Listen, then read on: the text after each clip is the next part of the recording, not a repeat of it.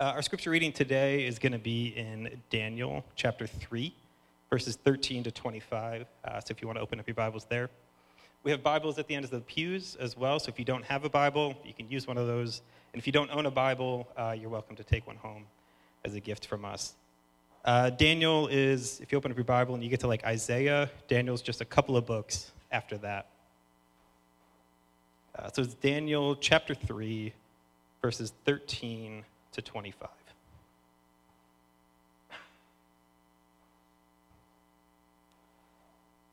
Then Nebuchadnezzar, in furious rage, commanded that Shadrach, Meshach, and Abednego be brought.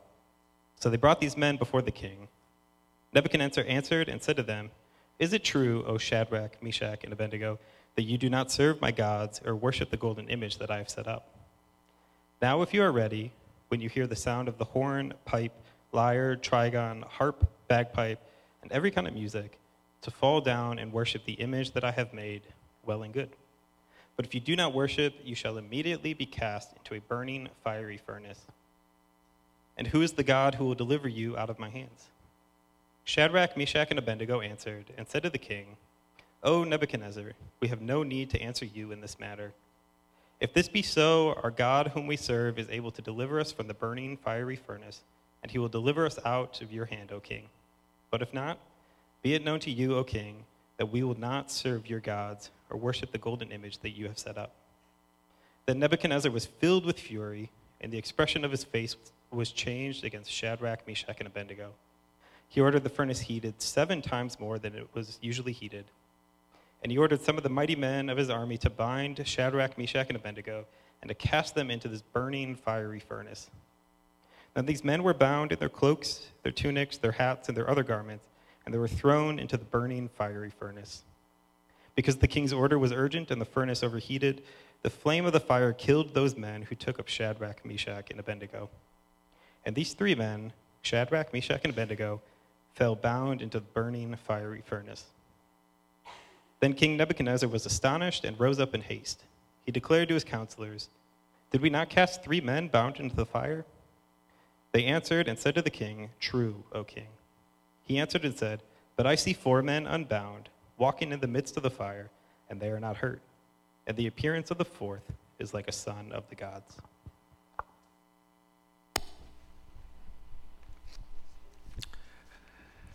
I love this passage and cannot wait to get into it. But before we do, I wanted to share 3 numbers with you. They're important numbers, particularly for next week when we head back into 2 services. The first number is 80. 80 kids. We have about 80 kids every Sunday who hear about Jesus downstairs. There's 70 to 80 kids every Sunday who hear about Jesus downstairs. They do crafts, they hear Bible stories, they get to know Christ because we're discipling them up in the ways of Jesus. That's 80 kids. The second number is 14. It takes about 14 of us, folks here in the body, who say, "I'm going to spend my time and my effort downstairs to disciple those 80 kids." It takes about 14 of us every Sunday when we run 2 services to disciple these kids. And the last number is infinity.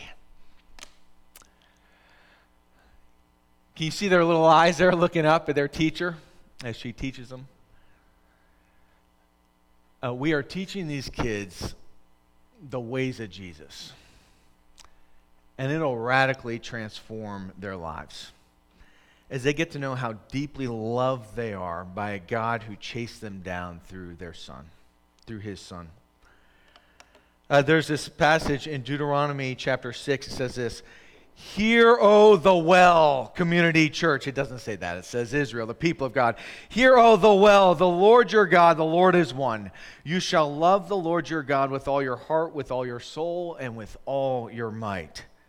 And these words which I commanded you today shall be on your heart. You shall teach them diligently to your children.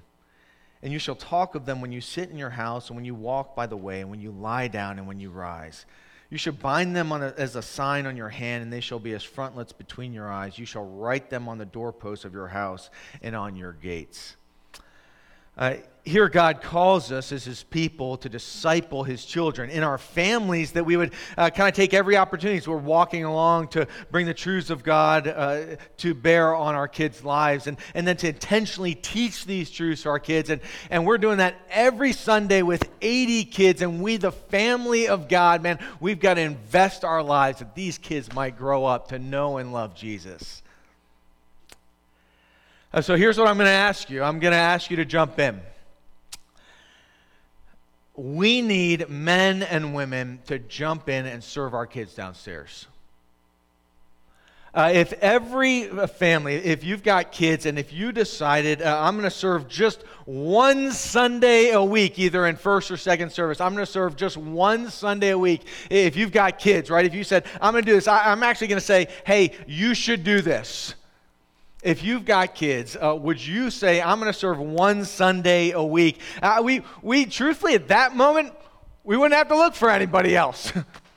We'd be covered. The 14 volunteers needed to disciple our 80-some kids downstairs would be covered if everyone with a kid said, one Sunday a month I'm going to serve. But here's what I'm going to say. This is a family work, right, to disciple our kids. So if you don't have kids, if you're single, if you're in high school, if you're in college, if you're older, would you jump in and disciple these kids? Would you see eternity transformed in their lives as we make these investments week after week that they might know their Savior? So the easiest way to do that, we just put sign-up sheets downstairs, right at pickup. If you're not picking up a kid, you can just go downstairs. You can sign up for a specific date if you want. You can sign up just to say, hey, I will serve one Sunday a month. We'll get you everything you need so that we can disciple these kids. And also there's a huge benefit to this also that, do you hear that? It's quiet. It's peaceful. Look, I love it when a kid's screaming. That's good too. We're discipling our kids all together in worship up here too. But we're giving an opportunity for parents to worship and grow in the Lord too. So as we serve downstairs and kids are discipled, so we can also ourselves grow in the knowledge and love of the Lord as our kids are taught in an age-appropriate way downstairs. So sign up this morning as you drop off a kid, or if you don't have a kid, go down and sign up. Or you can email Tuli.Lee. Here's her email address. If you're like, man, I'm not going to write down that whole thing, just email info@thewellsilverspring.org, and we'll get you plugged in as well. All right? Pray with me both for the discipleship of our kids as we head into service next week, and also let's pray in preparation for hearing his word. If you're able and willing, would you kneel? And we'll come before the Lord together.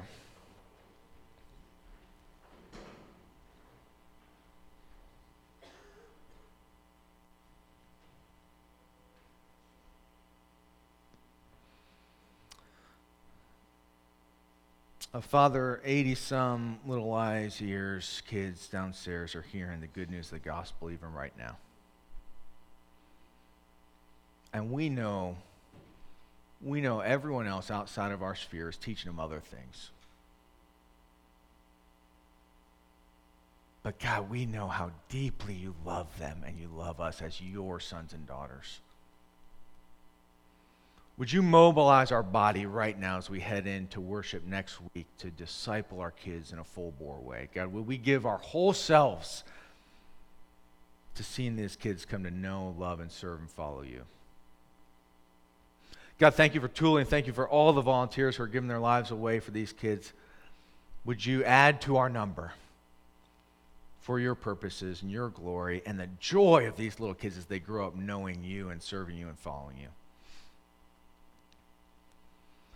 And God, even right now, would each of us come before you and ask that you would speak to us in your scriptures, that our lives would be transformed as well. We thank you for the opportunity to worship you this morning. And we pray that you would shape every piece of who we are to a new and greater, more steadfast allegiance and love to you. Talk to him silently. Ask him to draw you to himself and open your eyes and ears and minds and heart to the truths he has to share with you out of his scripture this morning.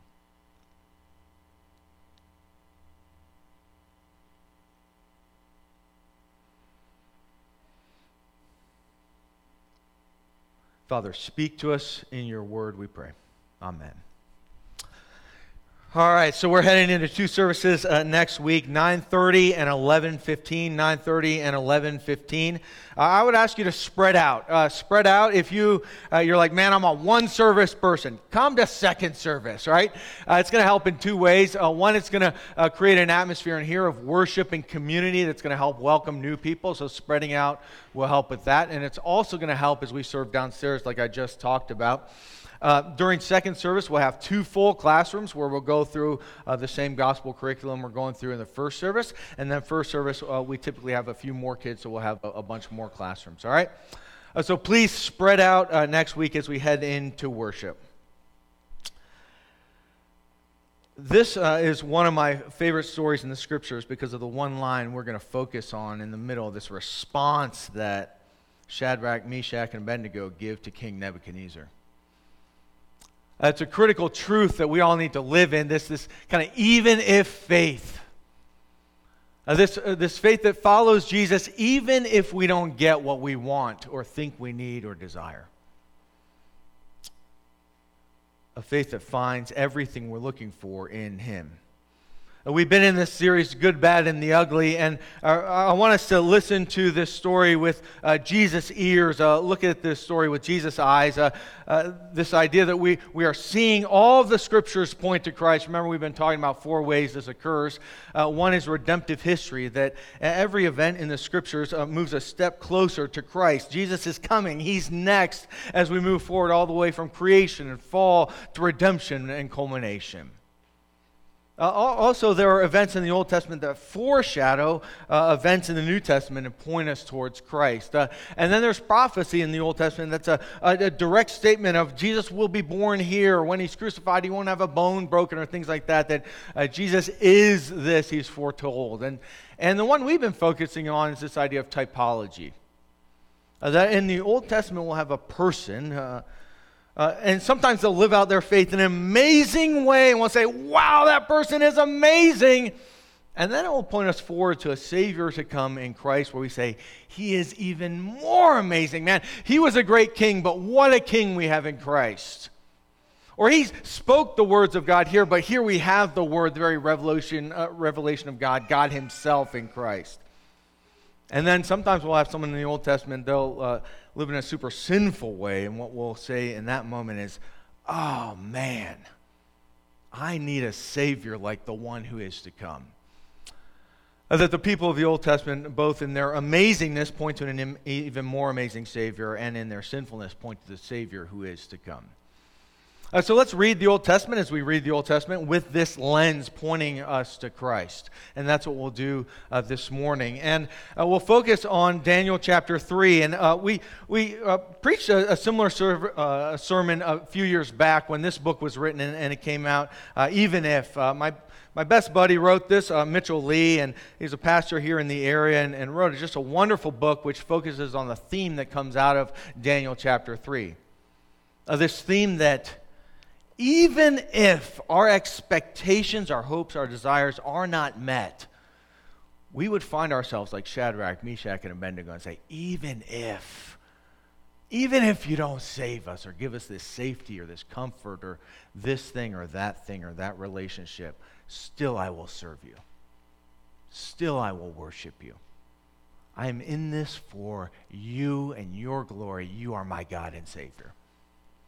All right, let's head into the text. It's an amazing story. I just want to tell the story, and then we're going to focus hard into the response that Shadrach, Meshach, and Abednego give, that we might have a faith like theirs that clings to our Savior no matter what.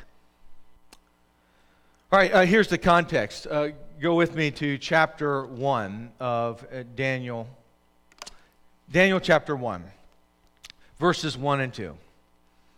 It's in the 3rd year of the reign of Jehoiakim, the king of Judah, and Nebuchadnezzar, king of Babylon, came to Jerusalem, and he besieged it. And the Lord gave Jehoiakim, king of Judah, into his hand with some of the vessels of the house of God. So here's the setting. Remember, we've kind of been marching through the Old Testament. We hit the kings where, these kings rise up and lead God's people. And then the kingdom is divided. You've got the northern kingdom, and then you've got the southern kingdom. You've got the northern kingdom, Israel, and it's pretty much wicked all the time. And then you've got the southern kingdom, Judah, and they're often faithful. And then there's this king, Jehoiakim, and he is leading the people, and they have gone completely wicked. And here's what the Lord does. He says, fine, Babylon will come in and they will crush you, my people. And it appears that the Lord is more interested in our allegiance than our comfort. In our wickedness, as we pursue other ways for satisfaction, as we decide to live for ourselves rather than God, God says, fine, have it your way. And Nebuchadnezzar comes in and he crushes Jerusalem. What's happened is Assyria has come in and already captured the northern region of Israel. And now Babylon comes in and crushes the south and then swallows up Assyria. And now Persia later is going to come in and swallow them all up. But right now, Nebuchadnezzar is king of Babylon, and captured the people of God. And they are full of unmet expectations. Man, we didn't think life would go this way. What does Nebuchadnezzar do? Some kingdoms, they'll crucify all the people that they capture. They'll cut their heads off and hang them at the doorposts as you enter the city gates. But what Babylon does, and Nebuchadnezzar is so good at, is assimilating all the people into this new idol-worshiping culture. And so he takes the youth, he takes the cream of the crop here in chapter 1. All those of good appearance and skillful in wisdom. And he takes them all. He takes Daniel and his 3 friends, and he teaches them the literature and the language of the Chaldeans. It's a critical move, right? Taking over all of education and taking the literature and the language and teaching away opposite of God. And he begins to assimilate them in. He gives them new names. Daniel he calls Belteshazzar, Hananiah he calls Shadrach, Mishael he calls Meshach, and Azariah he calls Abednego. Hananiah, which means God is gracious, he renames Shadrach, which means commander of the moon gods. Mishael, which means who is like our God, he calls Meshach, which means Mishael he calls Meshach, which means, sorry, I wrote it really small here. Who is like the moon god. And Azariah, which means God is my helper, he calls Abednego, which means servant of God Nebu. A new literature, a new language, a new culture, and these people who are serving God, wanting to be faithful to him, God's people, find themselves in this situation where every expectation of God has a good and wonderful plan for your life is shattering. Maybe we believed that when we signed up to follow Jesus. God has a good and wonderful plan for your life, which is so true, right? If you define good and wonderful plan according to God's ways, not your own. A deeper joy, a deeper security, a deeper purpose. Life to the full found in him, even when it all crumbles. Daniel and his friends find themselves in a situation of unmet expectations. And it gets worse. So they've lost everything. They're now captives. And in chapter 3, here's what Nebuchadnezzar decides. He's going to make an image of gold whose height is 60 cubits. Its breadth is 6 cubits. That's about 90 feet tall and 9 feet wide. He makes a huge gold statue, and here's what he says. He gathers everyone together, and the satraps and the prefects and the governors. A satrap, by the way, is just another word for governor or leader. I don't want that to hit you. He says it over and over again. And he gathers them all together, and he says, hey, when I play the music, when I lead us all in worship, everyone bow down and worship this golden idol. And now the idol could be an idol of Nebuchadnezzar himself, that they might worship him as God and Lord, as he has shown his might and power and crushed God's people. Or it might be this kind of a conflation of all the gods, Nebu and the moon gods and all these other gods of Babylon that they're all supposed to worship now. And here's the point, though. In verse 12, he has said, I'm going to burn anyone who doesn't. But in verse 12 we read, hey, there are servants of certain Jews whom you've appointed over the affairs of the province of Babylon, Shadrach, Meshach, and Abednego. And these men, O king, they pay no attention to you. They do not serve your gods or worship the golden image that you have set up. They are refusing to worship like you are calling them to worship. They're continuing to worship their God. They're not bowing down to your God, Nebuchadnezzar, or to you. So Nebuchadnezzar is furious in rage, verse 13. He commands that Shadrach, Meshach, and Abednego be brought forward, and he brings these men before him. And Nebuchadnezzar is kind of scratching his head. He answers, is it true? Is it true? Don't you know what I've done to your people? Don't you know how I brought in these chariots and this all my iron and I brought this massive war machine. I've destroyed everything that you value. Is it true that you're going to stand against me? Oh, Shadrach, Meshach, and Abednego, that you're not going to serve my gods or worship the golden image that I've set up? Now, if you are ready, when you hear the sound of the horn, the pipe, the lyre, the trigon, the harp, the bagpipe, and every kind of music, to fall down and worship the image that I've made, well then, well and good. You'll be fine. But if you do not worship, you shall immediately be cast into a burning fiery furnace. And who is the God who will deliver you out of my hands? That moment of countercultural worship, that moment of saying, who are you going to live for? And see, these are the moments we signed up for when we said, I want to follow Jesus, right? I'm following a resurrected Jesus who's given his whole life for me. And that means the way I spend my money, the way I work, the way I raise my families, the way I deal with my sexuality, every piece of me is yours. It's counterculture. It's completely opposite of the world. And the king of Babylon here says, if you bow down and worship these gods that are not your gods, you'll be fine. But if you don't, who's going to rescue you? Take account of the God that you're choosing to worship and decide, does he have your back? Is he with you? Is he worthy of your worship? See, God said this is how life will go following Jesus. Our expectations sometimes will crumble, sometimes through persecution when we're following Jesus in a countercultural way. He says, like in 1 Peter chapter 4, verse 12, don't be surprised at the painful trial you're suffering. And then sometimes just in the broken world as it falls apart in sin and brokenness or disease, like in James chapter 1, when we face trials of many kinds.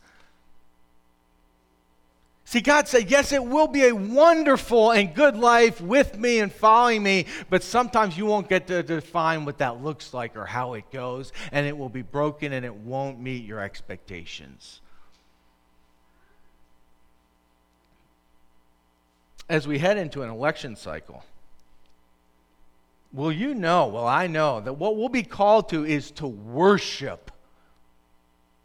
It's to say every piece of this or that I will bow down to. Whether you're on the right or the left, what we're called to is an allegiance, right? A worshiping of swallowing the whole thing, here or there, and saying, I'm with you, down to them, and raise up us.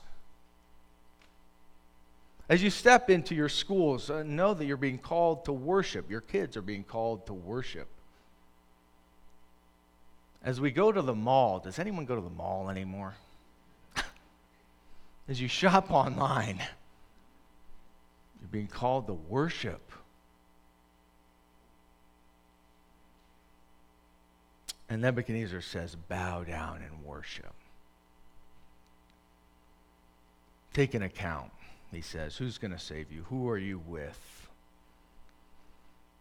Their response blows me away.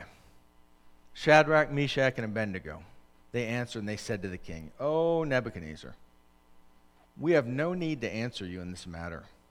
Let me stop there for a second. We have no need to answer you in this matter. They are standing before the king of Babylon who has crushed their people. They have nothing. They've been renamed. They've lost it all. And they say, we got no need to even answer you. We know who our God is. We know who you are. We have no need to even answer. They're not angry at him. It doesn't say they're not judging him. They're not even criticizing. They're just standing there in a matter-of-fact kind of way saying, look, we know what is true. And it is incomparable. Listen to what they say. If this be so, our God whom we serve is able to deliver us from the fiery furnace, and he will deliver us out of your hand. O king, but if not, be it known to you, O king, we will not serve your gods or worship the golden image that you have set up. And see, there is no need to answer the king Nebuchadnezzar, because when they compare the ability, the might, the power of God himself, the one true God whom they know and love and worship, they put him side by side through this little ant of a man, Nebuchadnezzar, in the sight of the glorious Creator God. They say, our God is able. He can save us. He can walk me through this fiery furnace and rescue me. He is able and he will. But then they say something that blows me even more away. But if not, even if he doesn't save us, even if he doesn't rescue us, we will not serve your gods or worship the golden image that you've set up. Our God is able and our God is good. We know he is able to rescue, but even if he doesn't, he is still the good, trustworthy, faithful God whom we love and we will serve and we will worship no matter what. No matter what. Even if we burn.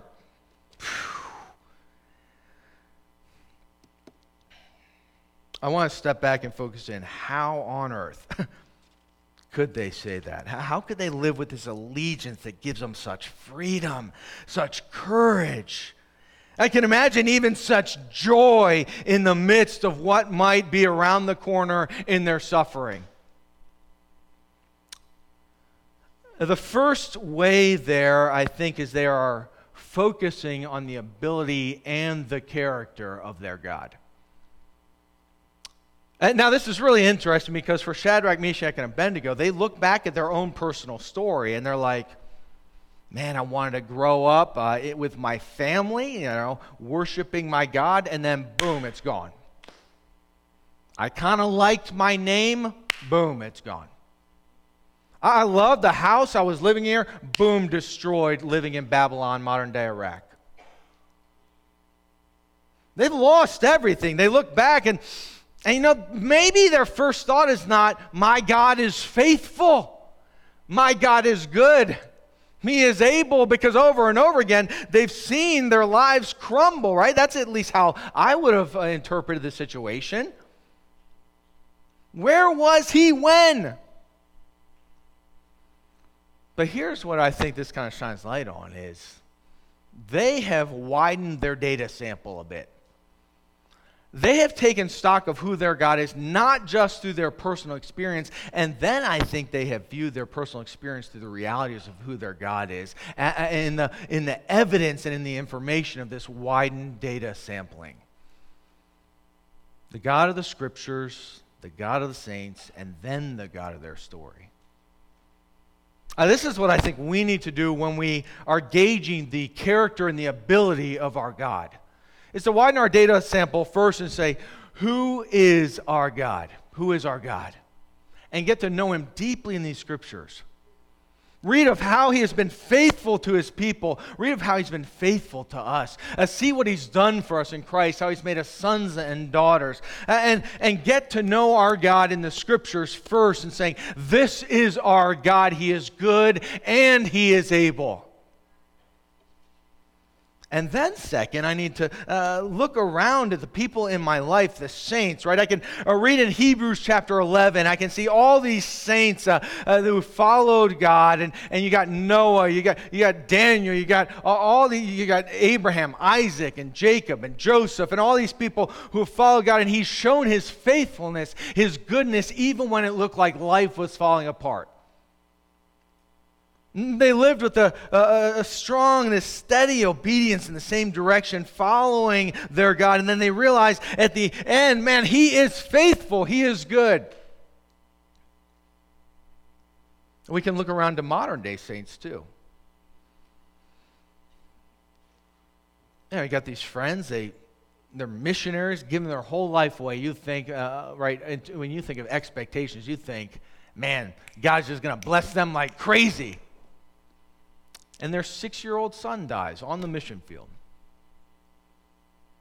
And to watch them suffer and to watch them cling to the one true faithful God, it just blows your mind. You say, oh man, he has shown himself good and able and with them even in that. I've watched my father-in-law had his first open heart surgery at age 30, and that's 30-some stints within stints, been calved 100 times plus. And to see his faith clinging to the faithful God, and you just say, man, I get to know the ability and the character of my God as he walks with my father-in-law in these things.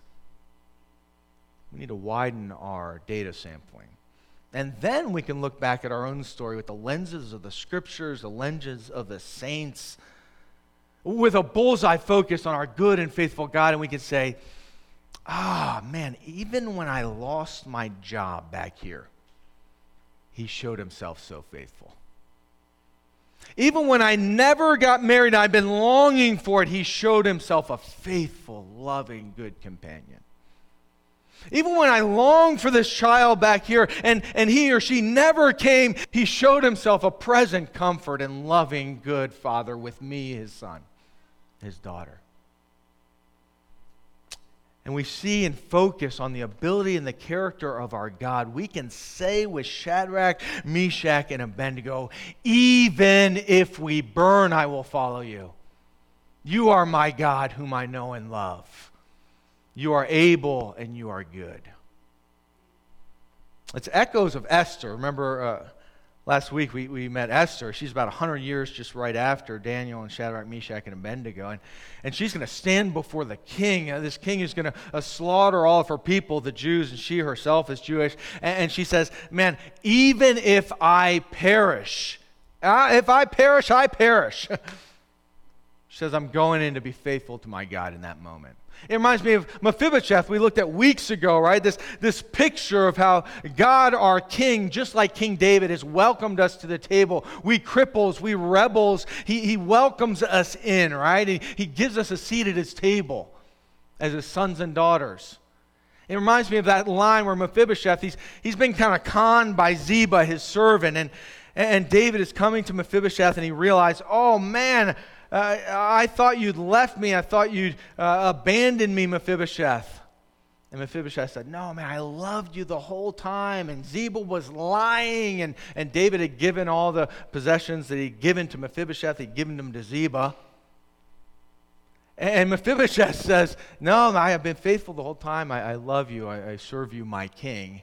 And David says, then I'm going to give you all your stuff back, half of it at least. And Mephibosheth says, keep your stuff. All I want is you, my king. See, in these moments when we focus on the character and the ability of God, what we find is we then begin to worship our Savior, not Santa Claus. We're not in it for what we get from God. We are in it for God himself, the one who is good, the one who is able, the one who is kind, the one who is our Savior, not our Santa Claus. But we often put on conditions, don't we? But for us, it's not even if, right? Even if I burn. But we say things like, only if. Only if. Only if I get this job are you good, God. Only if you give this relationship can I trust and keep following you. Or we see things like, oh, what if? All these conditions, right? We put all these conditions on the relationship with our God. What if it goes south? What if this doesn't turn out in the future the way I want it to? Or we look back in our past and put conditions there. If only you had not done this or that or allowed this or that in my life. Or if only I'd not sinned in this way, then I'd be useful for your service today. And God says, hey, get rid of the conditions. By grace you are my son, by grace you are my daughter. I am able and I am good, God says. Follow me even if it all falls apart. So how, number one, to kill the conditions is to focus on the ability and the character of our God. The second way to live out this steadfast faith with our God is to kill the conditions. Kill the conditions. Here's what I mean. Here's what will happen in our lives. We'll have a desire, which is often a good desire. Say, I want to be married, or I want this job, or I want to elevate in that way, or get this education, whatever, a good desire, right? That desire will, over time, sometimes turn into a need, which is the deeper thing, the security or the purpose or the identity or the power or the satisfaction that this desire we think will give us if we get it. So it becomes this need, something we must have. But then what happens is we attach it to an expectation of us before our God, a relational expectation of, man, this is something I desired, I really wanted, right? It's a good thing even. But then it became this deeper need that I must have. And then we looked at our God and we said, I expect this from you, and if you are good, you will give it to me. And the way we kill the condition is we look at what we must have, what this deeper desire, whether it be satisfaction or security or validation or identity or embrace. Whatever we were longing for in that desire that's now become this need, we take that and we redirect it from this other thing back to our God himself. Where yes, man, we would find security in a job and a paycheck there. But we step back and we say, who is my security? Who is my provision? And we redirect that deeper need or desire back to God himself. We kill the conditions, and then it allows us to live in the freedom of faithfulness and embrace and following our good and able God. Because when we have made something else God, we decide to become God in order to get that for ourselves. If this child or that relationship or this job or that advancement or this embrace, if that becomes God, if I must have that to receive this deeper satisfaction or deeper validation, that thing has become God in our lives, and then we will take control. We will leave our God to serve it. We have become God in order to get what we have made God. So redirect it. Our God is faithful. Our God is good. We went on a trip out west this summer. We decided it would be a great idea to pack all the kids, 6 of them, into a 12-seater van and drive 30 hours out to Yellowstone and the Tetons in order to be met with the comfort of camping. And so I, as a good husband, thought this will be hell on wheels. I was not looking forward to it at all, if I'm just being honest. And so we get into the van, and all 8 of us, and we take the back seat out so we can pack it to the gills, and we take the sleeping bags and we shove them all under the seat so there's no leg room. And I just am thinking, this is going to be miserable. And it ends up being amazing. I mean, seriously, it ends up being amazing. The trip went well. Courtney was a master with every bit of logistics, and they had games to play. We were hunting for license plates. We listened to a couple fun podcasts. It was, truthfully, though, it was God's grace. It all went well. And we get to Yellowstone. We get to the Tetons where we camped the whole time, and we're in Yellowstone. And this is Yellowstone. It's like otherworldly there. That's a geyser behind us. There's these springs that get super hot, and they're sulfuric, and so they're all these colors. It's amazing, right? You've heard of the most famous geyser, right? Old Faithful. Now, I just always knew that it was the name of that geyser, Old Faithful. I never knew why. You maybe know why. Because every 45 minutes, like clockwork, it goes off. So the bubbling and the pressure goes under, give or take 10 minutes, right? And this kind of, you see more bubbling and bubbling and bubbling, and then it starts shooting up, and then Old Faithful, boom, it explodes like 70 to 100 some feet up in the air, and you know, it's like clockwork. You can predict it. You can count on it. It's like, boom, and everyone's like, wow. Now, here's the thing. There are other geysers in the park that have a much more massive explosion that, in a sense, are like cooler, better, greater geysers. But the difference is you can't predict them. You got no idea when they're going to show up and do this or that, or what it's going to look like, what it's going to be like. There's this one, Grand Prismatics. This is amazing kind of geyser. It's the last time I think was 1985, and they're like, we got no idea when, and it rained for like, I think 5 days. It was exploding. I'm like, I hope we're not at Yellowstone when that occurs. Actually, the whole thing, they're not quite sure when it's all going to blow up, which is really comforting. You can't predict it. But with Old Faithful, what happens is people just gather around. Look at that. That's like 10 a.m. We got there at 8 a.m. when no one was there except for this little crow. And then Old Faithful explodes, and everyone kind of unprompted goes, yeah!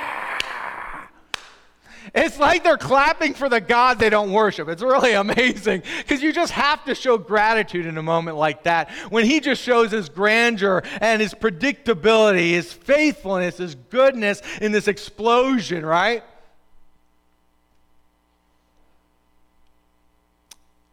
He's predictable. I love this about our God. He's faithful is what we call it. He is faithful and good. We can predict his goodness, his ability, his character, his faithfulness, but you cannot define it. We don't know his ways or why his ways are so good, even in the brokenness of our lives. But here's what we know. He is faithful, he is loving, he is good. He is worthy of our worship, even if our life is falling apart. But there's something even greater about him, I think. It's that he brings who he is to bear right in the intimacy and the presence of our lives. He is not just good and able, he is with us. I love how God rescues in this moment. He doesn't even put out the fire or remove them from the situation. He steps with them into the fire. See, all three are thrown bound. He's heated up, Nebuchadnezzar's heated up the furnace 7 times, so much so that when his men go to throw these 3 faithful God followers into the fire, Nebuchadnezzar's men themselves burn to death. It's so hot. And the 3 are thrown in bound, and then verse 24 of chapter 3 in Daniel, King Nebuchadnezzar was astonished. He rose up in haste. He declared to his counselors, "Didn't we cast 3 men bound in the fire?" And they answered and said to the king, "True, O king." He answered and said, "But I see 4 men unbound walking in the midst of the fire, and they're not hurt, and their appearance of the 4th is like the son of the gods." It's what we call theophany, right? This moment that God appears in the form of a man in the Old Testament, shows himself. He steps into the fire with Shadrach, Meshach, and Abednego. And I love how King Nebuchadnezzar, he summarizes this moment. He says it like this: "For there is no other God who is able to save in this way." Verse 29. There is no other God who's able to save in this way. He steps into the fire with them. See, our biggest problem is God himself, by the way. that we are Nebuchadnezzar, right? We are the rebels. We are the ones saying, worship me, live for me. I'll find my satisfaction, my validation, my security in other things, and you all better worship me, and I will find my life in the way I want it to be lived. And God says, no. But then he says in his son, as he steps into his own wrath, his son comes down and says, I will take the punishment in their place. I'll go into the fire and through the fire, and the wrath of God will be poured on me. And Jesus comes down and he takes our penalty. And so in every even if moment of our life, whenever anything is crumbling, when we don't get what we think we need, we can know Jesus is there with us in that moment, walking with us. Never to be forsaken, because he himself was forsaken by his Father. That we would be his sons and daughters, no matter what happens in our lives or around us. He is with us, he is able, and he is good. How do we know it? We remember every week who he is and what he's done. See, I don't think this is an on-the-spot decision that Shadrach, Meshach, and Abednego make. I don't think they're just like, yeah, they got the gumption to worship their God. I think they have had their minds, their hearts, their lives shaped day in and day out by the worship of the one true God. Which is why it's so critical, no matter what the fall holds for you, that we are reminded week in and week out that we are walking into that fire. For some of us, it's a fire with our God. How do we know it? Because his body was broken, his blood was spilled, that the good, able God would be with us, making us sons and daughters of his. Now, I don't know what you're stepping into this fall, but you are not stepping into it alone. He is with you, and he is good and he is able. So if you're a son or daughter of the one true King, our God, because of Christ, would you worship him this morning? Would you tune your minds and your hearts to worship him? Would you bow down to him this morning, embrace him with your allegiance and your love? And if you're not, don't take communion this morning, but receive Jesus. Talk to him. Receive him in prayer. Thank him for what he's done for you. That his body was broken, his blood was spilled, to take the penalty of your sin and make you a son or a daughter of his. Let's take and eat together, remembering who our God is, and vowing today to worship him even if it all falls apart this fall. Because sometimes he shows up with a mighty miracle like he does in this passage. And sometimes he walks with us through the fire. Let's take and eat together.